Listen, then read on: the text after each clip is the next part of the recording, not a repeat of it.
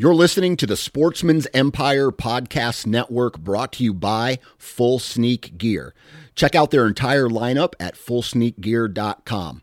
Also be sure to check out our entire stable of podcasts at sportsmansempire.com. New from Moultrie Mobile, the Feed Hub offers first-of-its-kind cellular connection and control for nearly any spin cast feeder on the market. When used with the Moultrie Mobile app, you can monitor feed and battery levels, run feeders on demand, receive alerts when feeders are clogged, and remotely adjust feeding times. The Feed Hub is ideal for anyone who maintains feeders. Remove the guesswork and save time by planning feeder maintenance before you drive to your hunting property. For more information, visit moultriemobile.com.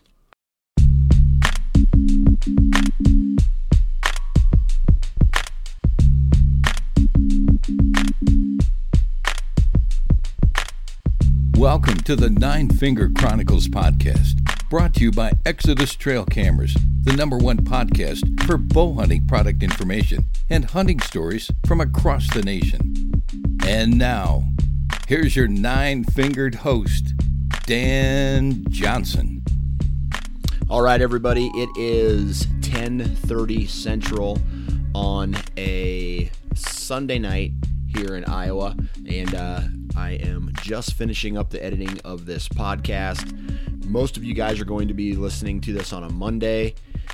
I know just as much as you do that if you're at a 9 to 5, or me, I'm at a 6 to 2:30 job, and sometimes, man, those can really suck. Hopefully this podcast brings a little happiness, a little joy to your otherwise gloomy day.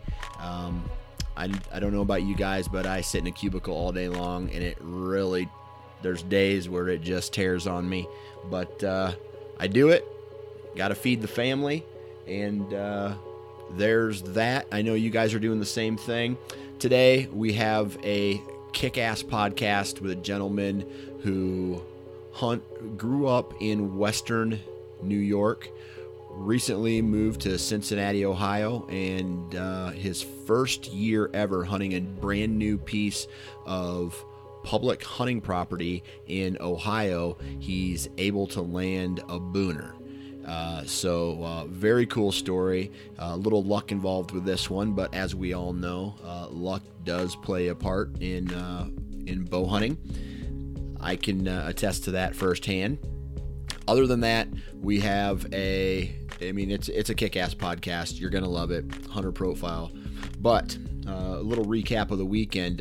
As some of you know, I attended the Quality Deer Management Association convention down in New Orleans this weekend. I was invited by our good friend Mark Kenyon of Wired to Hunt, and I was up on a stage with him and a new friend. This is my first time meeting him, Andy May, who is a big buck killer out of Michigan, and he hunts several different states. But the theme of our discussion on the platform that we were given, because we spoke in front of a group of people, was taking adventures to other states. So later this week, that podcast, for deer hunting, obviously, but later this week on Thursday, that podcast will launch. So be sure to head over to Wired to Hunt and listen to that podcast. It's going to be pretty kick-ass.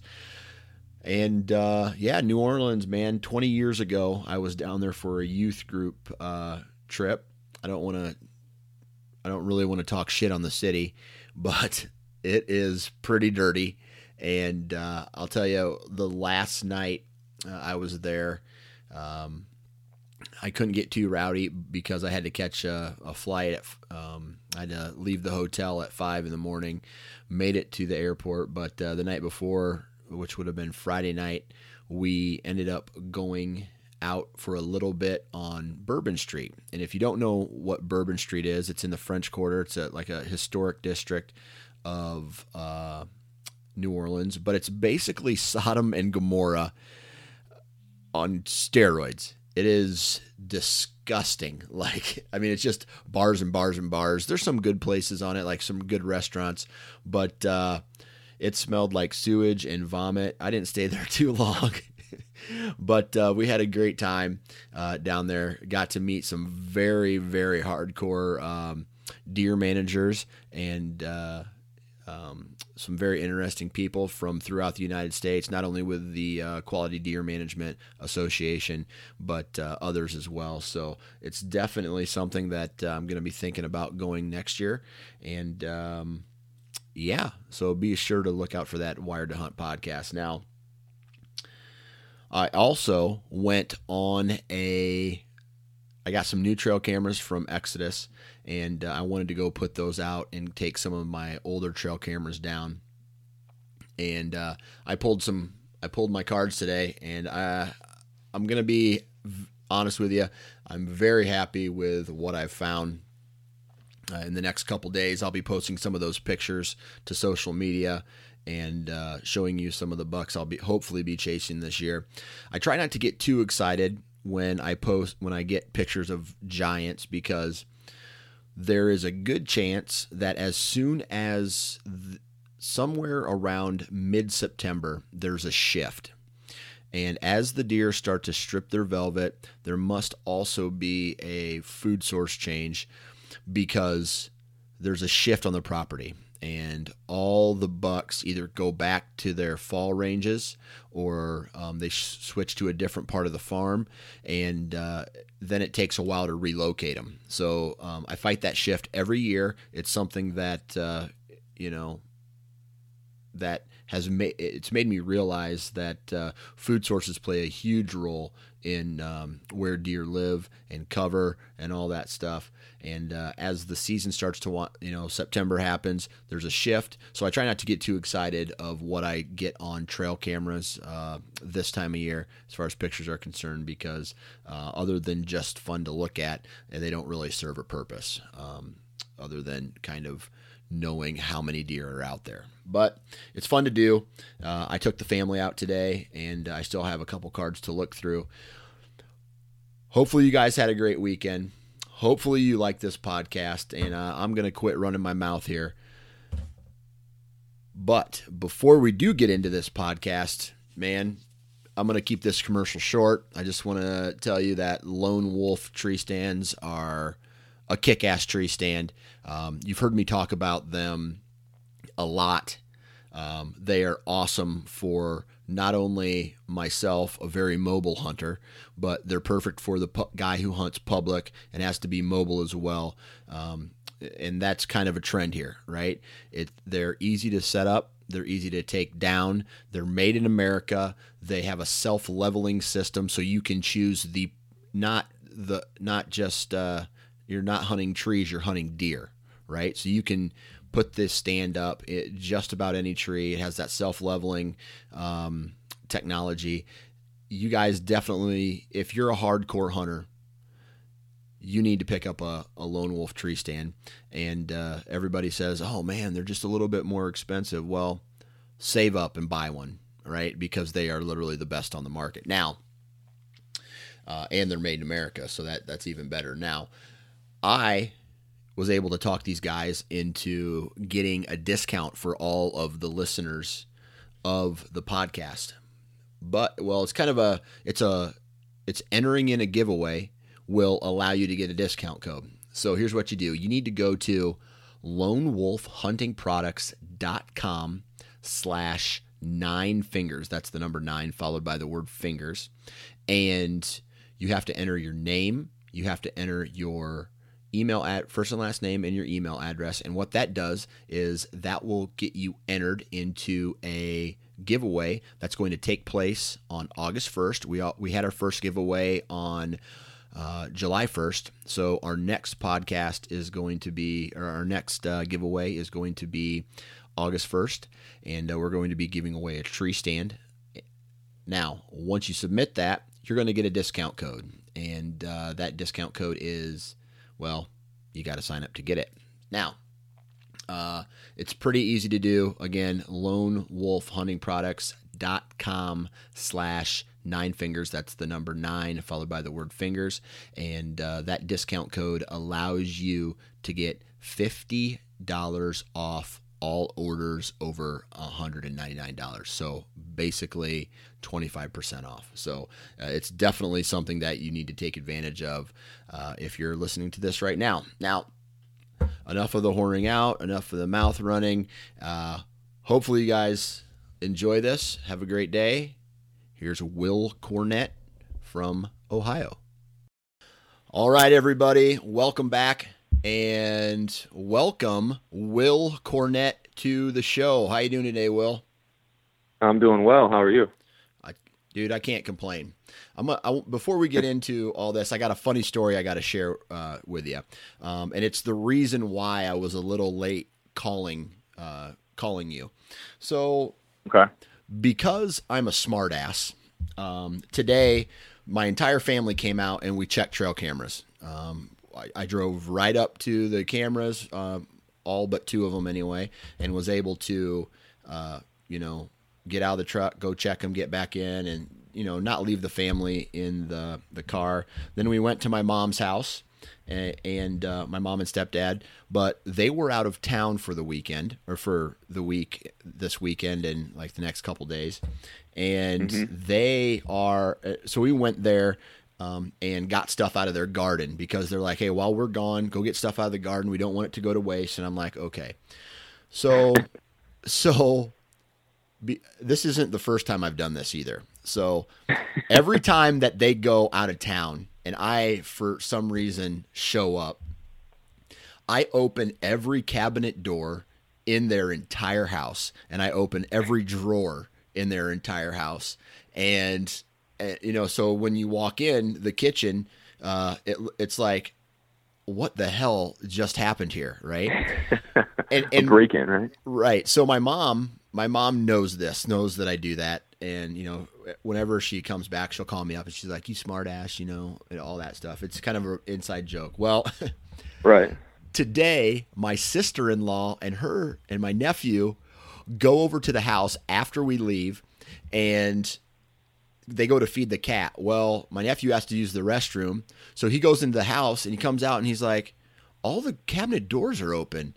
So she calls the police to come out to the house, saying that there's been a break-in. So she's like, hey, I just want to let you know I called the cops. There must have been a break-in at Mom and Jim's. And I'm just like, oh, my God, that was me who did that. Oh, boy. And she's like, are you serious? I called the cops. And I'm like, yes, I do that all the time. Uh-oh. So it's your MO, right? Right. So I had to call her. And just be like, I wonder if I get a call from the cops. Like, did you take anything? I'm like, yeah, I took some zucchini and some green beans from the garden. Promise she told me to, though. Yeah, I promise she told me I could. So yeah, that'll be a funny conversation at the next family gathering. Oh, absolutely. Well, how's your summer going so far, man? The summer is going well. This is actually my first summer in Ohio, and it's pretty humid down here. Oh yeah, not gonna lie. Where are you from originally? I grew up in Western New York, so kind of near Rochester, New York. Right. The summers there are pretty nice. The winters are pretty brutal. Oh yeah. But much hotter down here. And you guys got that lake effect snow up in Buffalo, right? Oh yeah. Western New York. Yeah. Yes, we got hammered with snow. That's for sure. Yeah. Every time, Iowa gets it bad sometimes, but then I see like Western New York and even parts of Michigan, they get that lake effect snow, and I'm just like, oh my God, no thank you. No thank you at all. Right. Like, down here, it barely snowed this year, but up in New York, there'd be times you would drag a deer out of the woods in a foot of snow. So yeah, it's just a little different. Yeah, that is crazy. Now, you started hunting in Western New York, right? Yeah. Yep. I lived there my whole life. When I got out of school, I moved to Pittsburgh for a couple years. And then I just moved here last August. Okay. So yeah, I hunted in New York my whole life. So what made you leave New York? So I am a chiropractor. Right. And so I went to undergrad in New York, and then I went to chiropractic school also in New York. Mm-hmm. When I got out of chiropractic school, I moved down to Pittsburgh, worked for a couple years. Yep. And then my girlfriend and I got jobs here in Cincinnati last August. So then that brought me to Cincinnati. Nice. I was okay with that. It's funny because my dad actually grew up in Cincinnati, which is very random because I never lived here before. So Right. we've kind of come full circle in that regard. Right. So it's funny, dude. Every time I meet a new chiropractor, they are all hardcore hunters. Every one of them. Like, let's see, the guy, my buddy Kevin from Trad Geeks, he's a chiropractor. Mm-hmm. I know a guy who I went shed hunting with through Wired to Hunt. There's like 5 of those guys that are chiropractors. And then Really? The chiropractor that I go to, he's a big time hunter. And then let's see, the guy who I went to before him in a different town is a hardcore bow hunter. So there must be some kind of correlation between chiropractors and hunters. I know. I don't know what it is because in chiropractic school, a lot of my friends hunted as well. A lot of us got into duck hunting as well because we were we're in the Finger Lakes region of New York. I don't know if you're familiar with that. Yep. Bunch of big lakes. So we did a lot of duck hunting then too. But yeah, I don't know what it is with the chiropractors and deer hunters. Yeah. I don't know. If you could figure it out, you could probably make some money off of it. Market that. Yeah. Right. Yeah. The Backcrackers Association or something like that. I don't know. So we'll have to think of a name for that. That's right.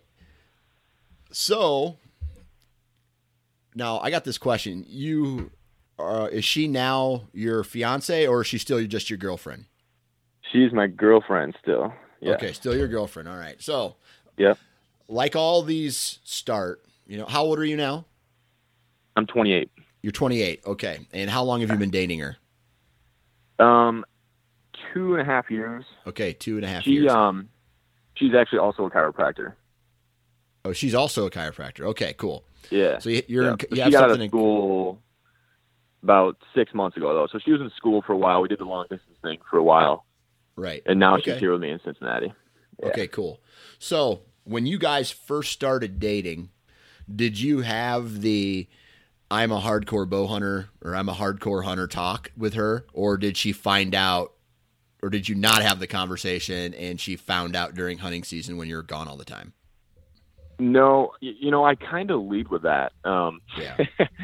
That's not like the first thing I say, but I definitely, it's one of the early things I say. I remember when we first started, hanging out, I had her try venison for the first time because she comes from a family of, they just don't hunt. They never have. And I remember she said she called her mom and told her mom was like asking her like, oh, is it cooked right? You could get sick from that, that type of thing. So yeah, I definitely, very early on, I told her I was into hunting. And she was fine with it. Okay, cool. So she's cool with you disappearing for, several weekends a year and, at times weeks. It's funny. I don't hunt the weekends that much because I hunt public land a lot. Right. And thankfully my schedule, I actually work 3 half days a week. Right. So I actually hunt during the week a lot, which is awesome for public land.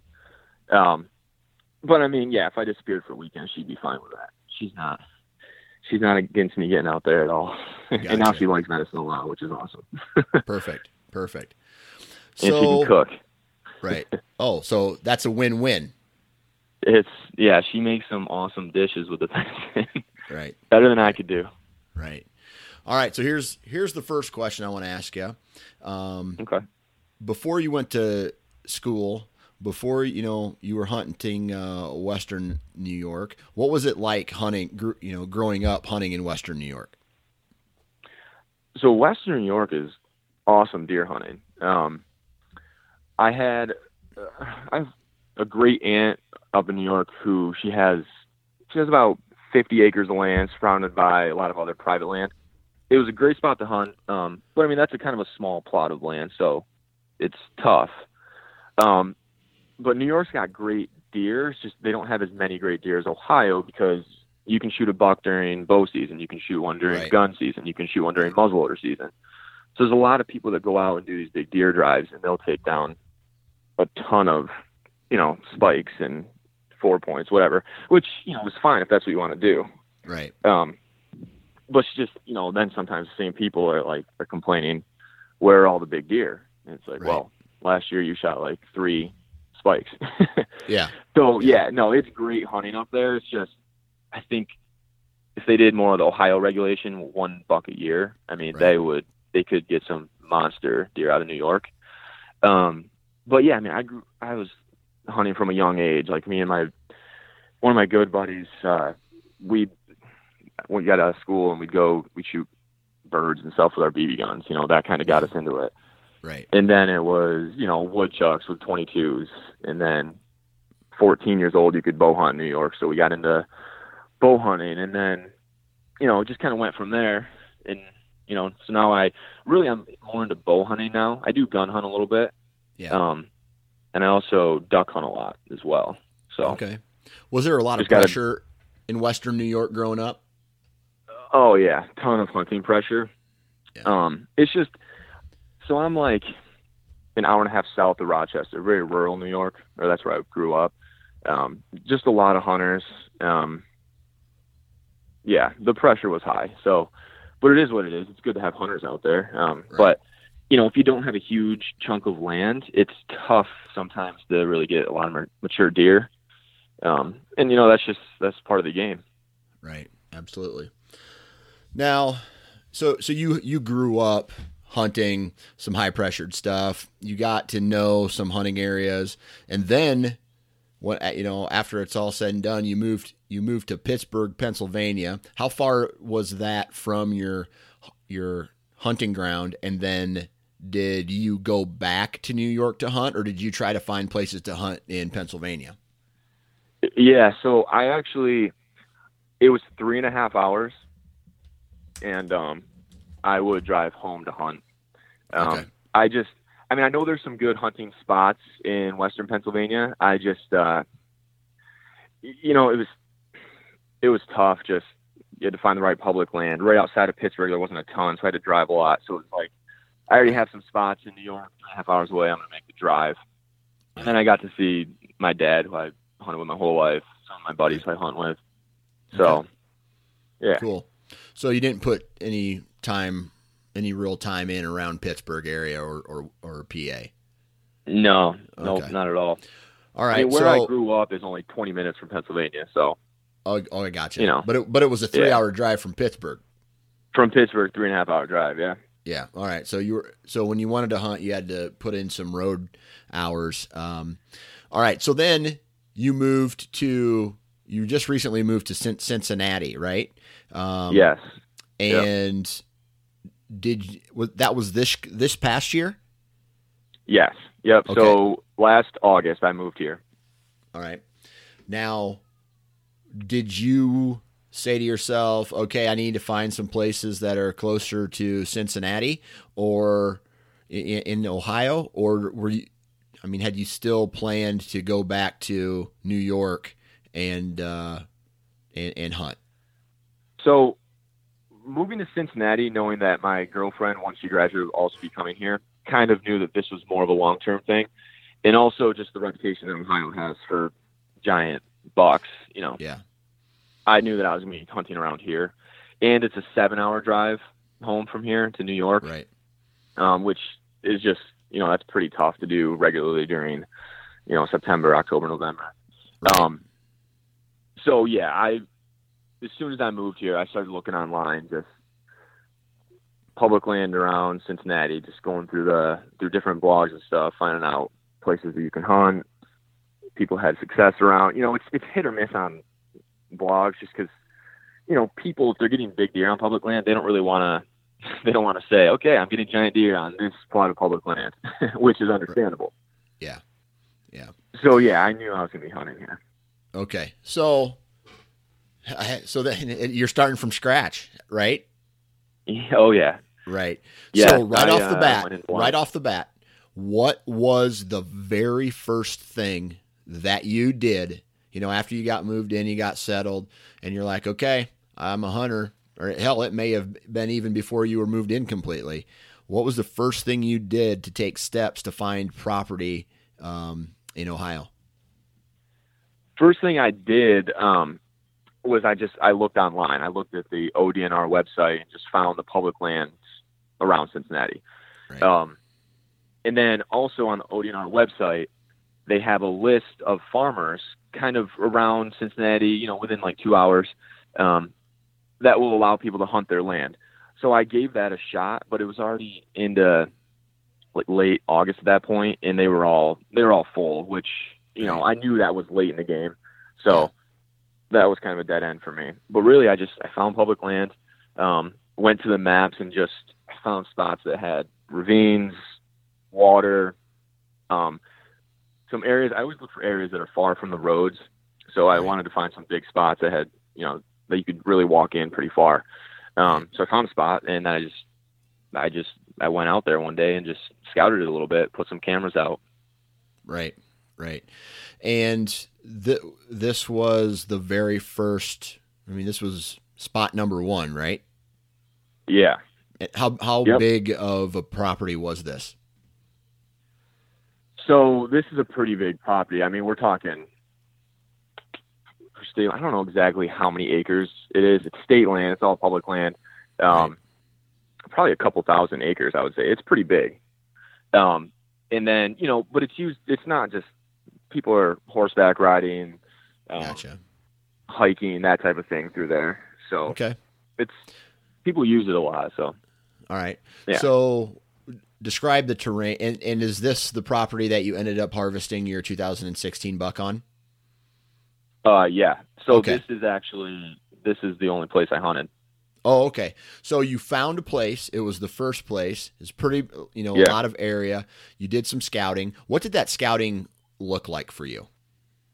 So the first time I went there, I just really, when I am scouting public land, I'm obviously looking for deer sign, but I'm more looking for areas where humans aren't, or where they're not typically willing to go.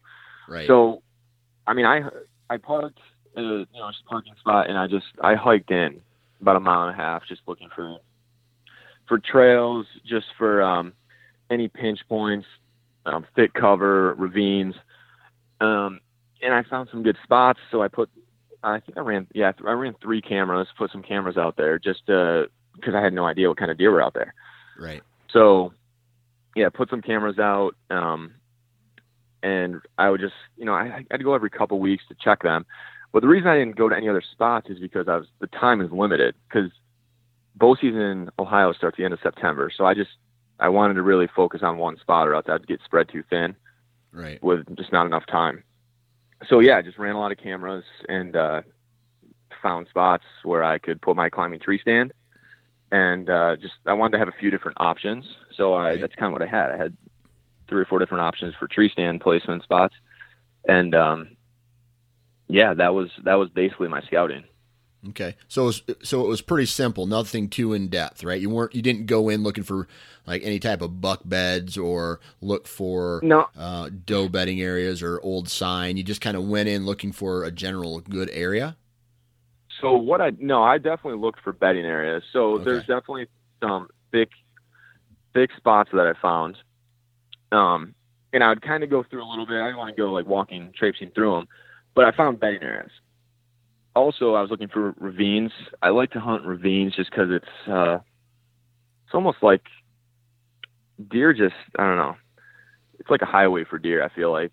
So yeah, I found ravines that I wanted, found bedding areas, and then I found water because I knew bow season down here was going to be a little warmer than New York, and Right. deer got to drink. So yeah, I found those types of spots, and that's how I determined where I was going to put my climber, because you can't put tree stands out on public land. So I use a climbing tree stand.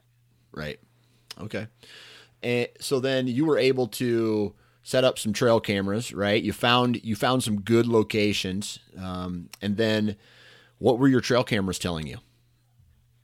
They were not telling me much. I mean, I was getting deer, a lot of doe. I think the biggest deer I got was a small 8-point. Okay. You know, not a big deer at all. A lot of spikes, 4 points, that type of thing. I did not get really any big deer at all. Which, Okay. you know, that kind of sucks, but it is what it is. And I just found this spot. My hopes weren't too high because I just had no idea. Right. So yeah, the pictures weren't doing much for me. Okay. But yeah. All right. So, as you're scouting this piece of property, did you notice sign of any other human intrusion in there, or did you kind of go as far back, in as possible? Did you try to get off the roads as much as possible? What was your idea with that? Yeah, so there's basically where I was at, there was this big main trail that went in there, mostly used for horseback riding. And then there would be little smaller trails that went off for horseback riding. Right. So basically I walked down the main trail and then just went into the woods, and I would try to get as far away from the horseback riding trails as possible. Yep. When I'm out there, I don't want to see people. Right. And the deer, they really don't want to either. Right. So I would just look for trails where people were walking, or if there was horses, and I would have to, switch it up. I'd have to go kind of move away from them, which was tough because there's a lot of trails in there. So one day I was actually hunting out there. I got down and I just walked out a different way, and I found another trail that was actually pretty close to me, kind of behind me. Yeah. So I had to keep switching it up just because there was trails place I hadn't been. Yeah. So, and when you mean I trails, about a mile and a half. So when you mean trails, you mean hiking or horse trails, right? Exactly. Yeah. Okay. Yep. All right. So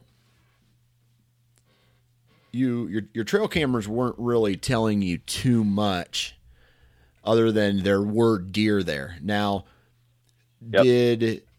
did you have any expectations of what you were kind of looking for from a piece of property like this? Or because it was your first year, were you more of a, hey, whatever happens, happens type of scenario?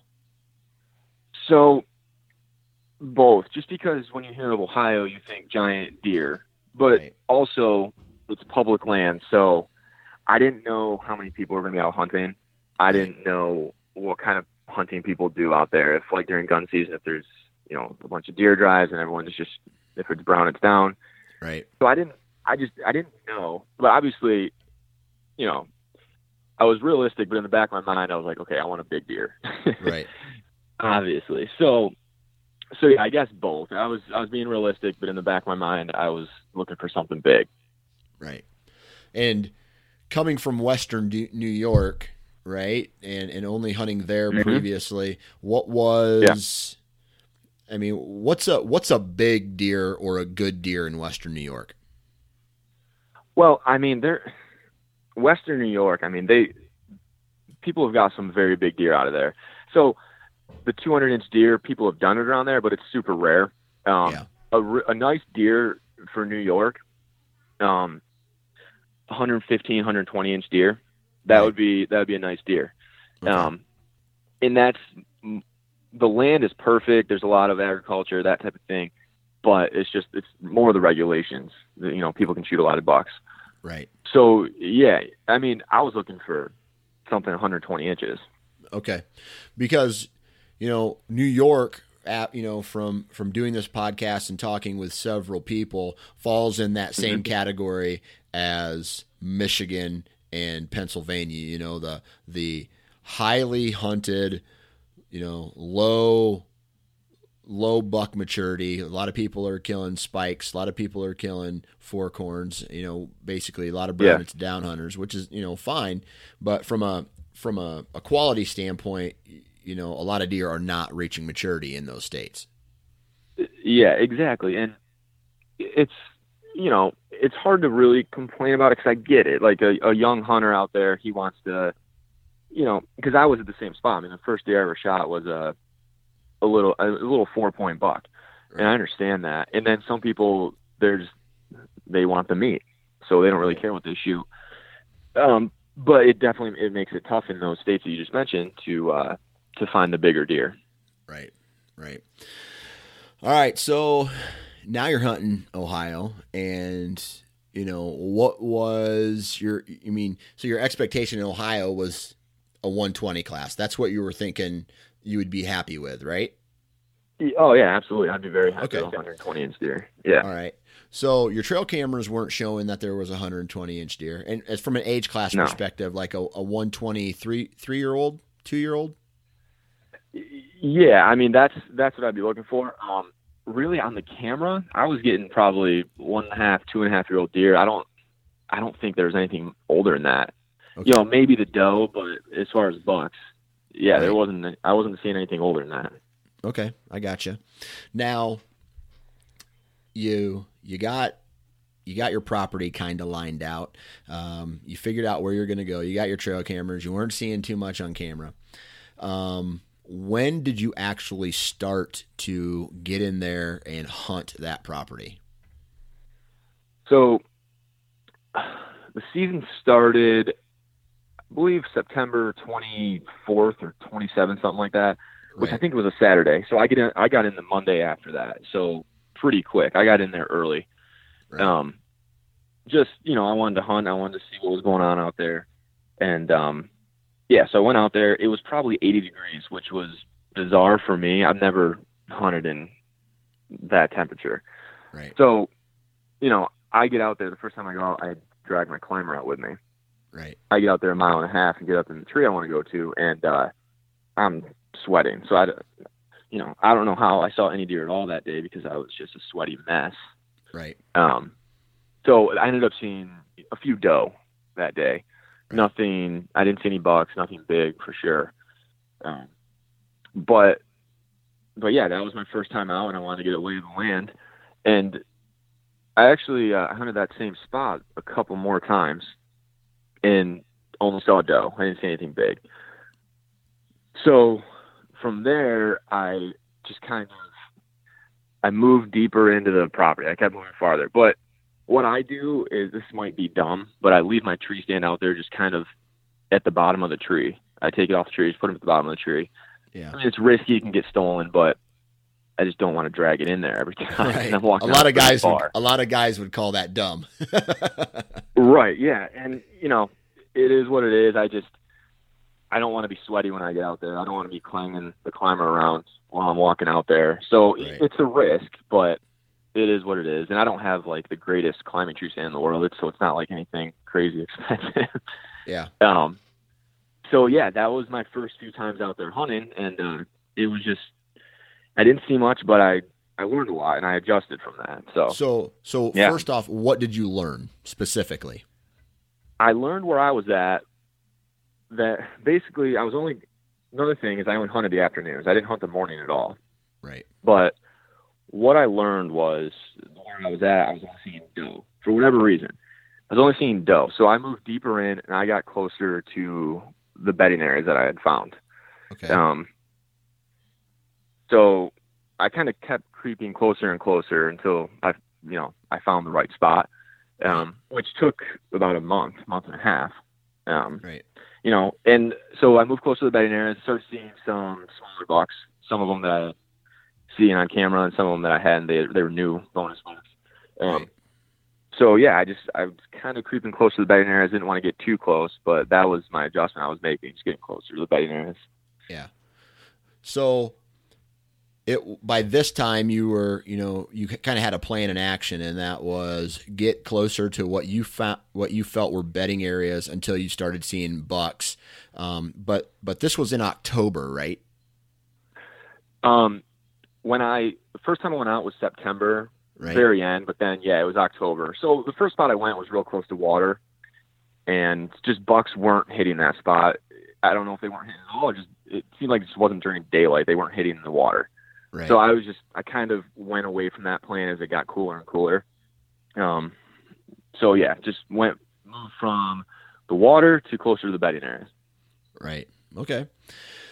Now, with that said, knowing that the rut doesn't kick off in Ohio until, late October, the 3 weeks of November, just like every place else. Mm-hmm. Did you feel that you were putting yourself unwanted pressure on that property by, going in there that many times between September and October? So I did, but after the first couple of times when I really wasn't seeing a ton and I knew I had to adjust, it was kind of one of those things where I was telling myself in my head, like, this is kind of a learning experience for me. I'm learning this property. Right. If anything, I can learn some stuff for next year. Right. So yeah, I obviously wanted to get something that year, but I was still learning at the time. So I was just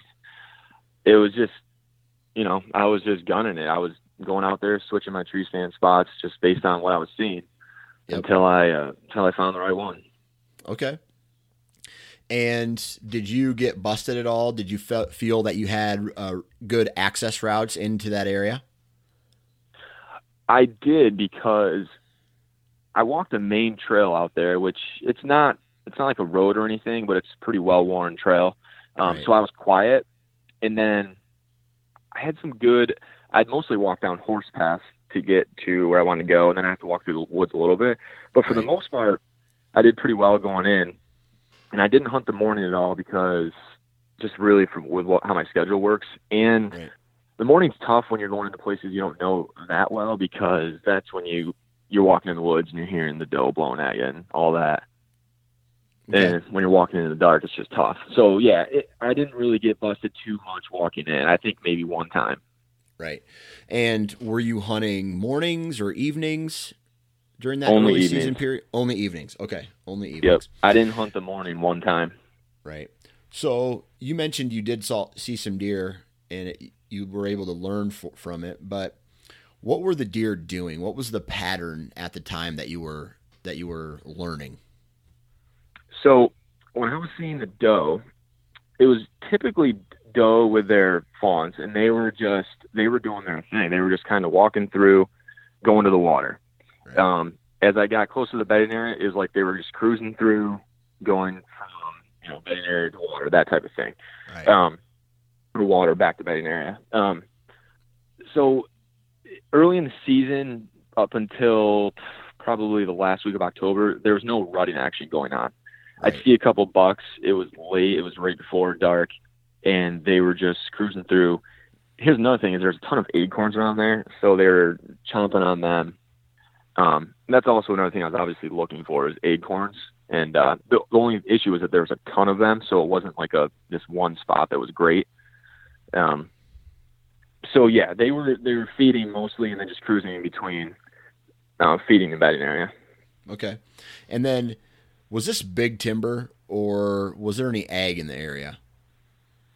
Big timber. I mean, there was agriculture in the area, but it wasn't real close, just because it's a state land plot. So the agriculture nearby was, it'd probably be a half a mile away. Yeah. So yeah, not much agriculture around, mostly big timber. Okay.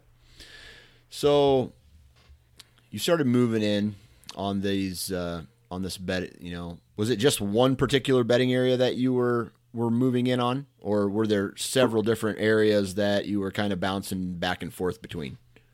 Pretty much I was just focused on one bedding area, just because of the time I had to scout. I found one, and then I really focused on that. Gotcha. Now, as the season progressed and you started, getting in deeper into this specific and hunting this specific bedding area, did you notice any sign start to pop up? Yes. Yeah, so when it got, I had seen some rubs and that type of thing. As I was getting closer to the bedding area, I was starting to see more scrapes, which is obviously, that's encouraging. Right. It got to the last week of October, and then I started seeing a little rutting action. Right. But it was still immature bucks, so 1.5-year-old deer. They were chasing doe through, which was, it's awesome to watch. It's very fun to watch. I was taking videos and stuff. Right.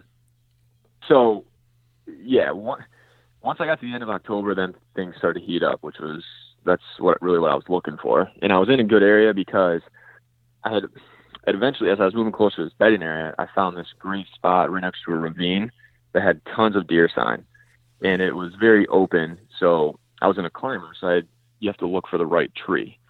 And I found a great tree with some cover behind it, but also had a ton of open areas to shoot with a lot of deer trails going through. So I was just thinking, there's a lot of doe going through here. When the rut picks up, the bucks are going to follow. So you never know what can happen, even though I hadn't been seeing anything big. Right. So it was just the principle, the principles of hunting downwind of a bedding area that you were going to be using. Yeah, absolutely. Okay. All right. Cool. Yep. So, were you still running trail cameras at this point? No, because I had taken them out of there at this point. Just because I know there's gonna be more people out there hunting. I just didn't want to leave them out there. I didn't know how many hunters were gonna be out there. Okay. You never know who's gonna be out there. So. Right. Okay. So you weren't using. You really weren't using any camera intel, right? On this past year. I pulled them more towards the beginning of October. Gotcha. Okay. All right. So now you have, it's starting to get closer. The deer are starting to move a little bit more. Was there a time when you started seeing more deer movement pick up? You started feeling good about this area, or was it the opposite? Were you just like, oh my God, what am I doing? I'm not seeing what I want. It's Ohio. There's supposed to be big deer there. What's the problem? Yeah. So up until the last week of October, it was fairly slow.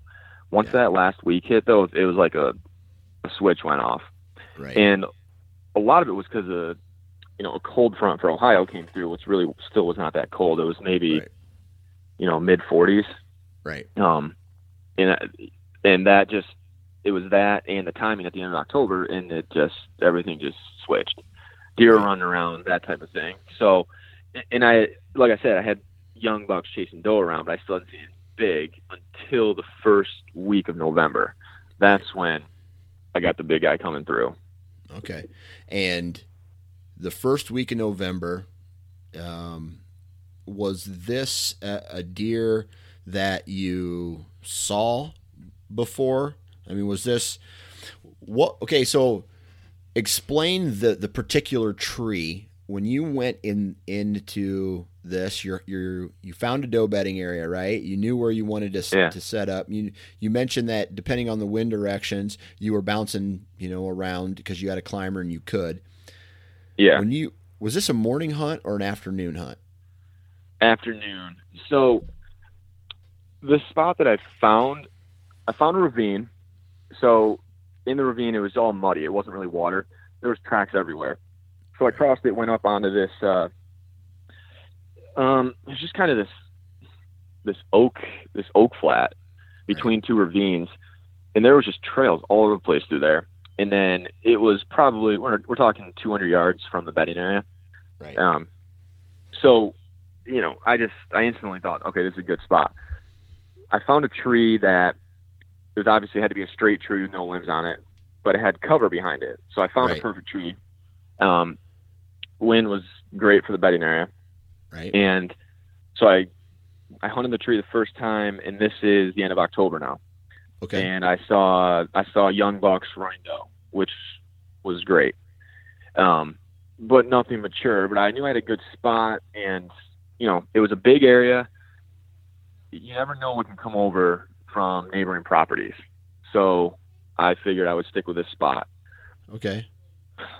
First week in November, I go in there. Right. And, this is when it all worked out. I go to the same exact spot, and I see young deer chasing doe all afternoon. This is afternoon hunt. And finally, it's getting, I don't remember what time it was. It was probably an hour before it got dark. Right. And from behind me, I just heard crashing coming through.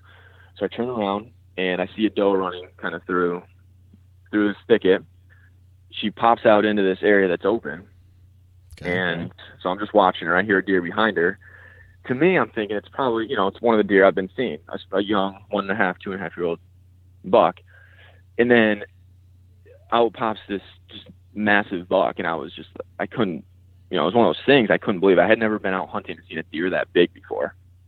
Right. And she just kind of walked out right in front of me, 20 yards. He followed, and it happened that quick. I just pulled back, 20-yard broadside, hit him perfect, and he ran 10 yards and dropped. And I'm really glad that it happened that quick, because this is all a matter of like 10 seconds. Yeah. Like if it happened much quicker than that, I would have started shaking and that whole thing. But it happened quick enough that I really didn't even have time to think about it. I saw the antlers real quick, just pulled back, 20-yard broadside, hit him right through the lungs. He literally only went 10 yards and just dropped. So it's one of those things. I'm watching this deer I've been waiting for my whole life just drop right in front of me. Right. And so it was November 7th, I believe. I think it was a Monday afternoon, and I couldn't believe it. I just sat there and watching and just looking at the deer, and it was dead right in front of me. So yeah, that was an exciting moment. So this doe started working her way through, and he was following her, right? Yeah, he was just dogging her, and I think what I'm thinking is he just came from a neighboring property, because I had been running cameras. I had been out there hunting probably 6 or 7 times before that, and I had never seen him at all. Right. So it's one of those things. It was, luck has to play into it, and absolutely, luck definitely played into it. And I had to give myself the best chance to succeed, put myself in the best spot where I was going to be seeing deer during the rut, and it worked out perfect. Right. When you were in there, did you notice any signs start to open up, like scrapes or rubs in that area? Maybe like he'd been through there before, or do you think this is an example of a doe just dragging a buck where this doe's getting ready to be in heat, and this is the dominant buck in the area, and he was following the first hot doe? Yeah, so I was starting basically from the middle of October. I was starting to see scrapes. Right. And then as far as rubs go, I had seen rubs. Nothing that I would think would have came from him. And I know that they can, the big deer can still make the smaller rubs on a bunch of little trees, but I just didn't see anything like that. So yeah, I don't think any of the rubs I saw were actually from him. With the scrapes, it's tough to say. I didn't see any tracks that led me to believe there was something huge in the area. So I think it was just a case of, he was going after this doe, and he was trailing her, and she brought her to the wrong spot, or she brought him to the wrong spot. Yeah. So this just, so you feel that, you did set up over a doe bedding area, but this is one of those things, man. It's kind of like what happened to me last year, where, I actually had intel going into there, knowing that this, there was a 4-year-old running around in this, in this particular area of the farm. But yeah, you set up in what would be,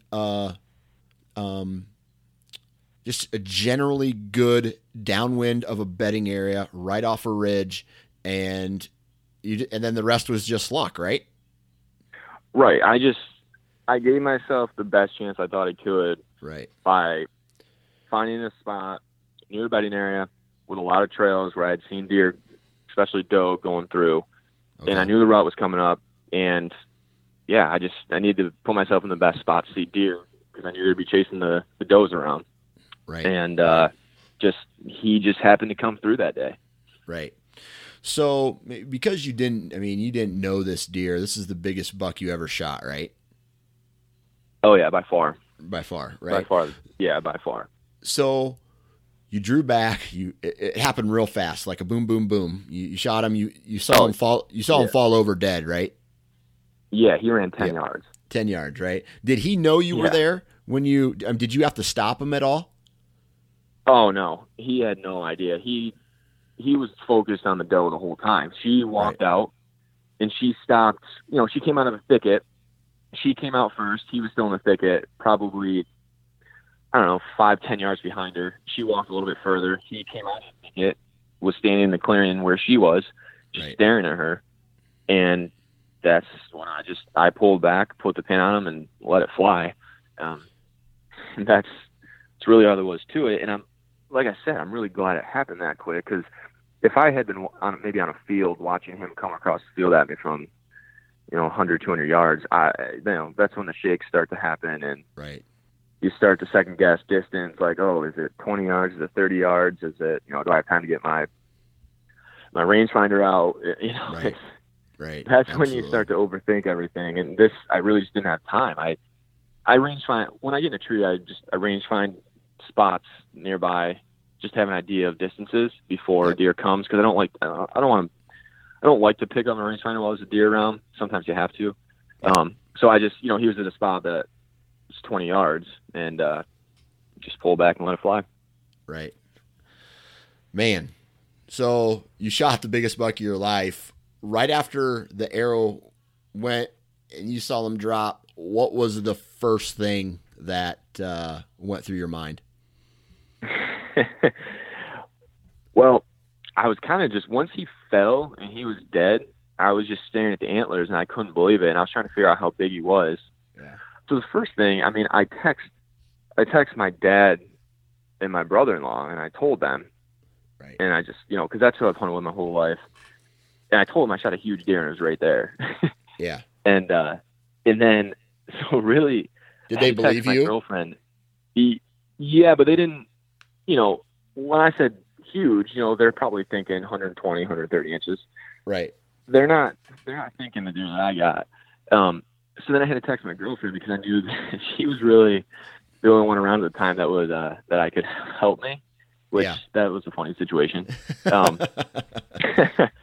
But yeah, then when I got down and my girlfriend had to come out there to help me, we did the pictures and stuff, sent them to my dad, brother-in-law, some of my buddies. And that's when, the phone calls started coming in. I'm trying to gut the deer. And Right. So you took this. Yeah. You did your girlfriend have to help you drag him out of the woods? She did, which is awesome. That's a trooper. Total, that's a keeper right there. Oh, absolutely. She's a total stud of an athlete too. Yeah. So, and I needed the help. This thing's 250 pounds. Right. So he's huge, and I needed the help. So luckily I could drive my car back there on the main trail, so I didn't have to we didn't drag him out, 2 miles, but we still had to drag him probably, I don't know, 400 or 500 yards, which, that was tough. Right. But, I'm running on adrenaline at that point. Absolutely. And she was totally into it. She couldn't believe. She hadn't seen a lot of deer in her life, and then she sees this thing. She's like, holy cow, it looks like an elk. Yeah. Yeah. And so this is actually another funny thing is I only had a car. Right. Oh, boy. Didn't have a truck. Yeah. So I brought a tarp with me, not knowing that I was going to have this thing. So on the way to the processor, we get it in there. We get into my car, which that was a chore in itself. Right. Antlers are sticking out of my trunk. Its back feet are hanging on my shoulders in the driver's seat. That's how big this thing was. Yeah. And so that was my situation, driving about 20 minutes to the processor. Right. So when you got out of the tree stand and you put your hands on him for the first time, like, were you in shock, or were you just like, oh my God, like, describe I couldn't believe it. I couldn't believe it. 'Cause like I was saying, 120 inch deer, I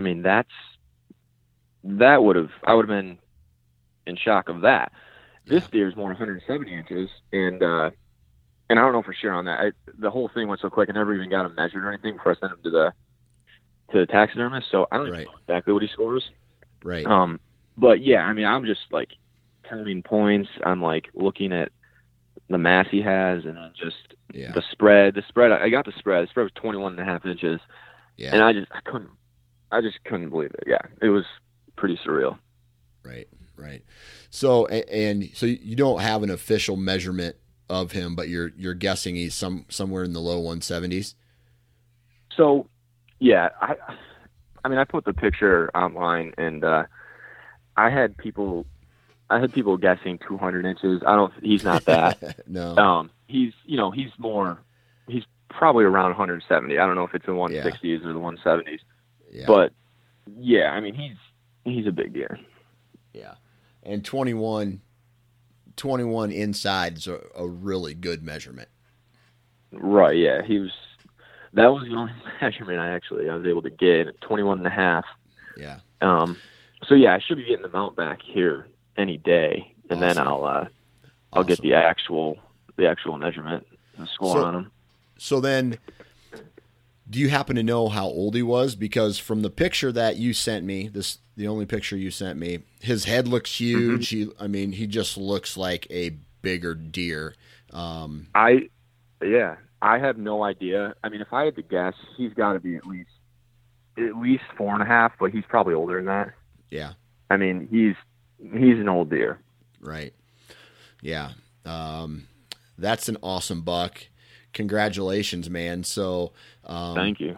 So you shot this buck.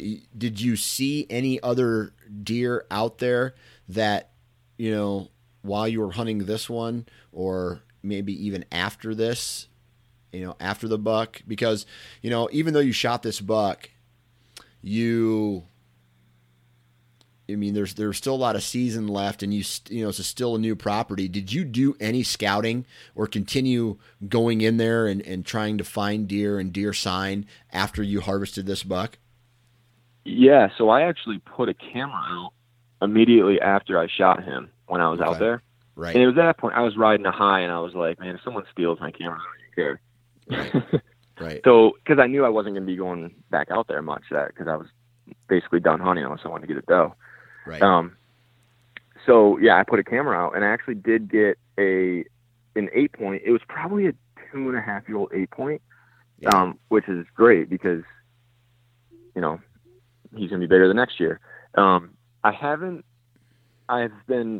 had cameras out this year. I haven't gotten anything huge, so I haven't seen him. Whether or not he's another bonus buck that was just roaming over from property like the big guy got, I don't know. Right. Or maybe somebody got him.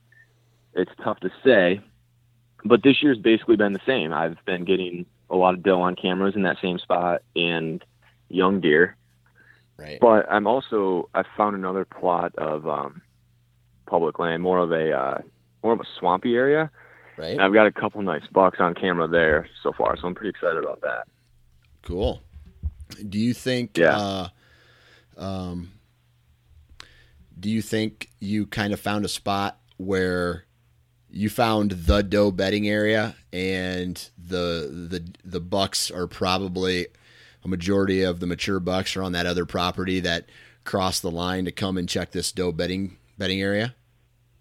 So that's what it's looking like, just because the deer that I got, I'm pretty positive that's what happened. And then the one I got on camera was only a few days after that. And, so I hadn't seen him before that. I haven't seen him since. So it's looking like it's the same situation as he's following doe over there during the rut, which I'm totally fine with. I mean, if I have a great rut spot, then that is awesome. Right. Now, I want to talk to you a little bit before we end here. And for everybody who wants to see a picture of this buck, you can go to Facebook, and I'll have it posted there, and I'll have it posted on the Nine Finger Chronicles website as well. But you're a chiropractor, so and is this a chiropractor of your own business, or do you work for somebody? So I work for someone. I work at Mountain Lookout Chiropractic and Sports Injury Center. So it's 10 minutes outside of Cincinnati, downtown Cincinnati. Right. It's a big practice that's been around for 30 years. Yeah. So we have 7 chiropractors there now, 2 physical therapists, acupuncture, massage therapy. We've got a lot of stuff going on there. It's a huge practice. It's one of the biggest practices in the country. Right. And basically the owner, the guy who started it, He started it 30 years ago, but now he goes around to all the chiropractic colleges and teaches classes on adjusting, on diagnosing, that type of thing. Right. So my girlfriend was his rep for our school, so she knew him real well. And basically, they were looking for two people at the same time. So we took advantage of it, and now we're working at this awesome practice. Cincinnati's a great town, and right. obviously the deer hunting's great down here. So I can't complain. Everything is going great as far as chiropractic goes. Right. So what I'm getting at though is your schedule, right? You don't have a full weekend to hunt because of your schedule. So describe your schedule and describe how how much vacation you got and how you maybe use your schedule to to its most optimum advantage, I guess. Yeah. So I'm really, as far as hunting goes, my schedule's pretty much perfect. So I work Monday mornings, and that's it. I'm done at 1. Yeah. I work Tuesday and Wednesdays all day, and then I work Thursdays and Friday afternoons. So I have those mornings, and then I work Saturday morning 3 hours. So if you're hunting public land, to be able to hunt during the week is awesome because there's not going to be many people out there. Right. And if I had to take, honestly, this year I didn't have to take any time off for hunting because I tagged out pretty early. And I was mostly hunting just Monday afternoons. So it was perfect. If I had to take a Saturday off 3 hours, not really a big deal. I mean, I could pretty much do that as much as I want, but, yeah, I mean, I basically have a perfect hunting schedule. Right. So how much vacation do you get? 2 weeks. 2 weeks. So you have enough time 2 to weeks. where 2 weeks. Yeah. You can take a couple days off to make it like 5 days in a row or 7-8 days in a row to really focus then. Yeah, I could absolutely do that. Last year I didn't have to. Right. This year is going to be tough to be able to do that because we have to go to 8 weddings between now and October. So we're going to be taking like Friday, Saturdays off here and there. Oh my Lord. 8 weddings? Yeah. I remember I had a summer in New York. Yeah. I remember I had a summer where I had to go to like 7. I was just like, towards the end of it, I'm like, I know these people are my friends, but I'm not going to give them a $25 gift card to Target because, right. It just stacks up hotel costs and all that shit. And I was in 2 of them. So, that's Tux rental and all that. I'm just like, man, all I want to do is take this money and actually buy more trail cameras or buy, something different. So, or hunting gear. So, well, I tell you what, I really appreciate you taking time out of your day, Will, and coming on the podcast and sharing your story of this absolutely giant buck that you shot in Ohio. Oh, absolutely. I had a fun time with it. It's always fun to talk about it. It's still one of those things you tell the story and you're just like, holy cow. I got a booner on my wall. Still not quite sure how this all came together. Yeah. Right. Hey, and I tell you what, like you said, there's definitely years where I have a friend and he lives in Iowa and he went out to a piece of public land one day and he's just like, I have no idea really what I'm doing. He sat on a bucket, this really thick, in a real big thicket, and a 205-inch buck stepped out of this thicket and he shot it and dropped it, and it was his one of the first bucks he's ever shot. Wow, that makes for a good day. That's I mean, is he pretty picky now? No, I don't think he's at picky because I think that was one of the first deer he'd ever shot actually. So yeah. So anyway, man, good luck this upcoming season. All right, thank you. You too. Another podcast in the books. Huge shout out to Will for coming on the podcast and sharing that story of his biggest buck ever. Huge shout out to each and every one of you for taking time out of your schedule to listen to this podcast, download it. Please go to iTunes, leave a review wherever you download this podcast. Go and join me on social media, on Facebook, Twitter, and Instagram. A lot of cool stuff going through all those platforms as well. Keep an eye out for happy hours. Keep an eye out for, just keep an eye out. I'm doing a lot of crap. Huge shout out to the partners of this podcast: Lone Wolf, Exodus, Ozonics, Gearhead, Wasp Archery, Ripcord, Deer Lab, Bighorn Outfitters, and I think that's it. Thanks to my wife for being patient with me. And what else? I just had to thank everybody. So thank you to my mom and dad for having sex back in 1980. And I think that's it. I think I'm done with thank yous. Guys, have a great week. Please go sign up for the National Deer Alliance. Get educated, get informed, and start to voice your opinion. We got to unite and unite our voice, and the National Deer Alliance is going to do that. I'm going to be asking for a big favor from each and every one of you to help support the National Deer Alliance. It's going to happen relatively soon. We're still in a planning stage, but there's going to be something big coming down the pipe. I'm getting involved. Look for me on this upcoming Wednesday. I'll be on Coffee and Deer on the National Deer Alliance Facebook page.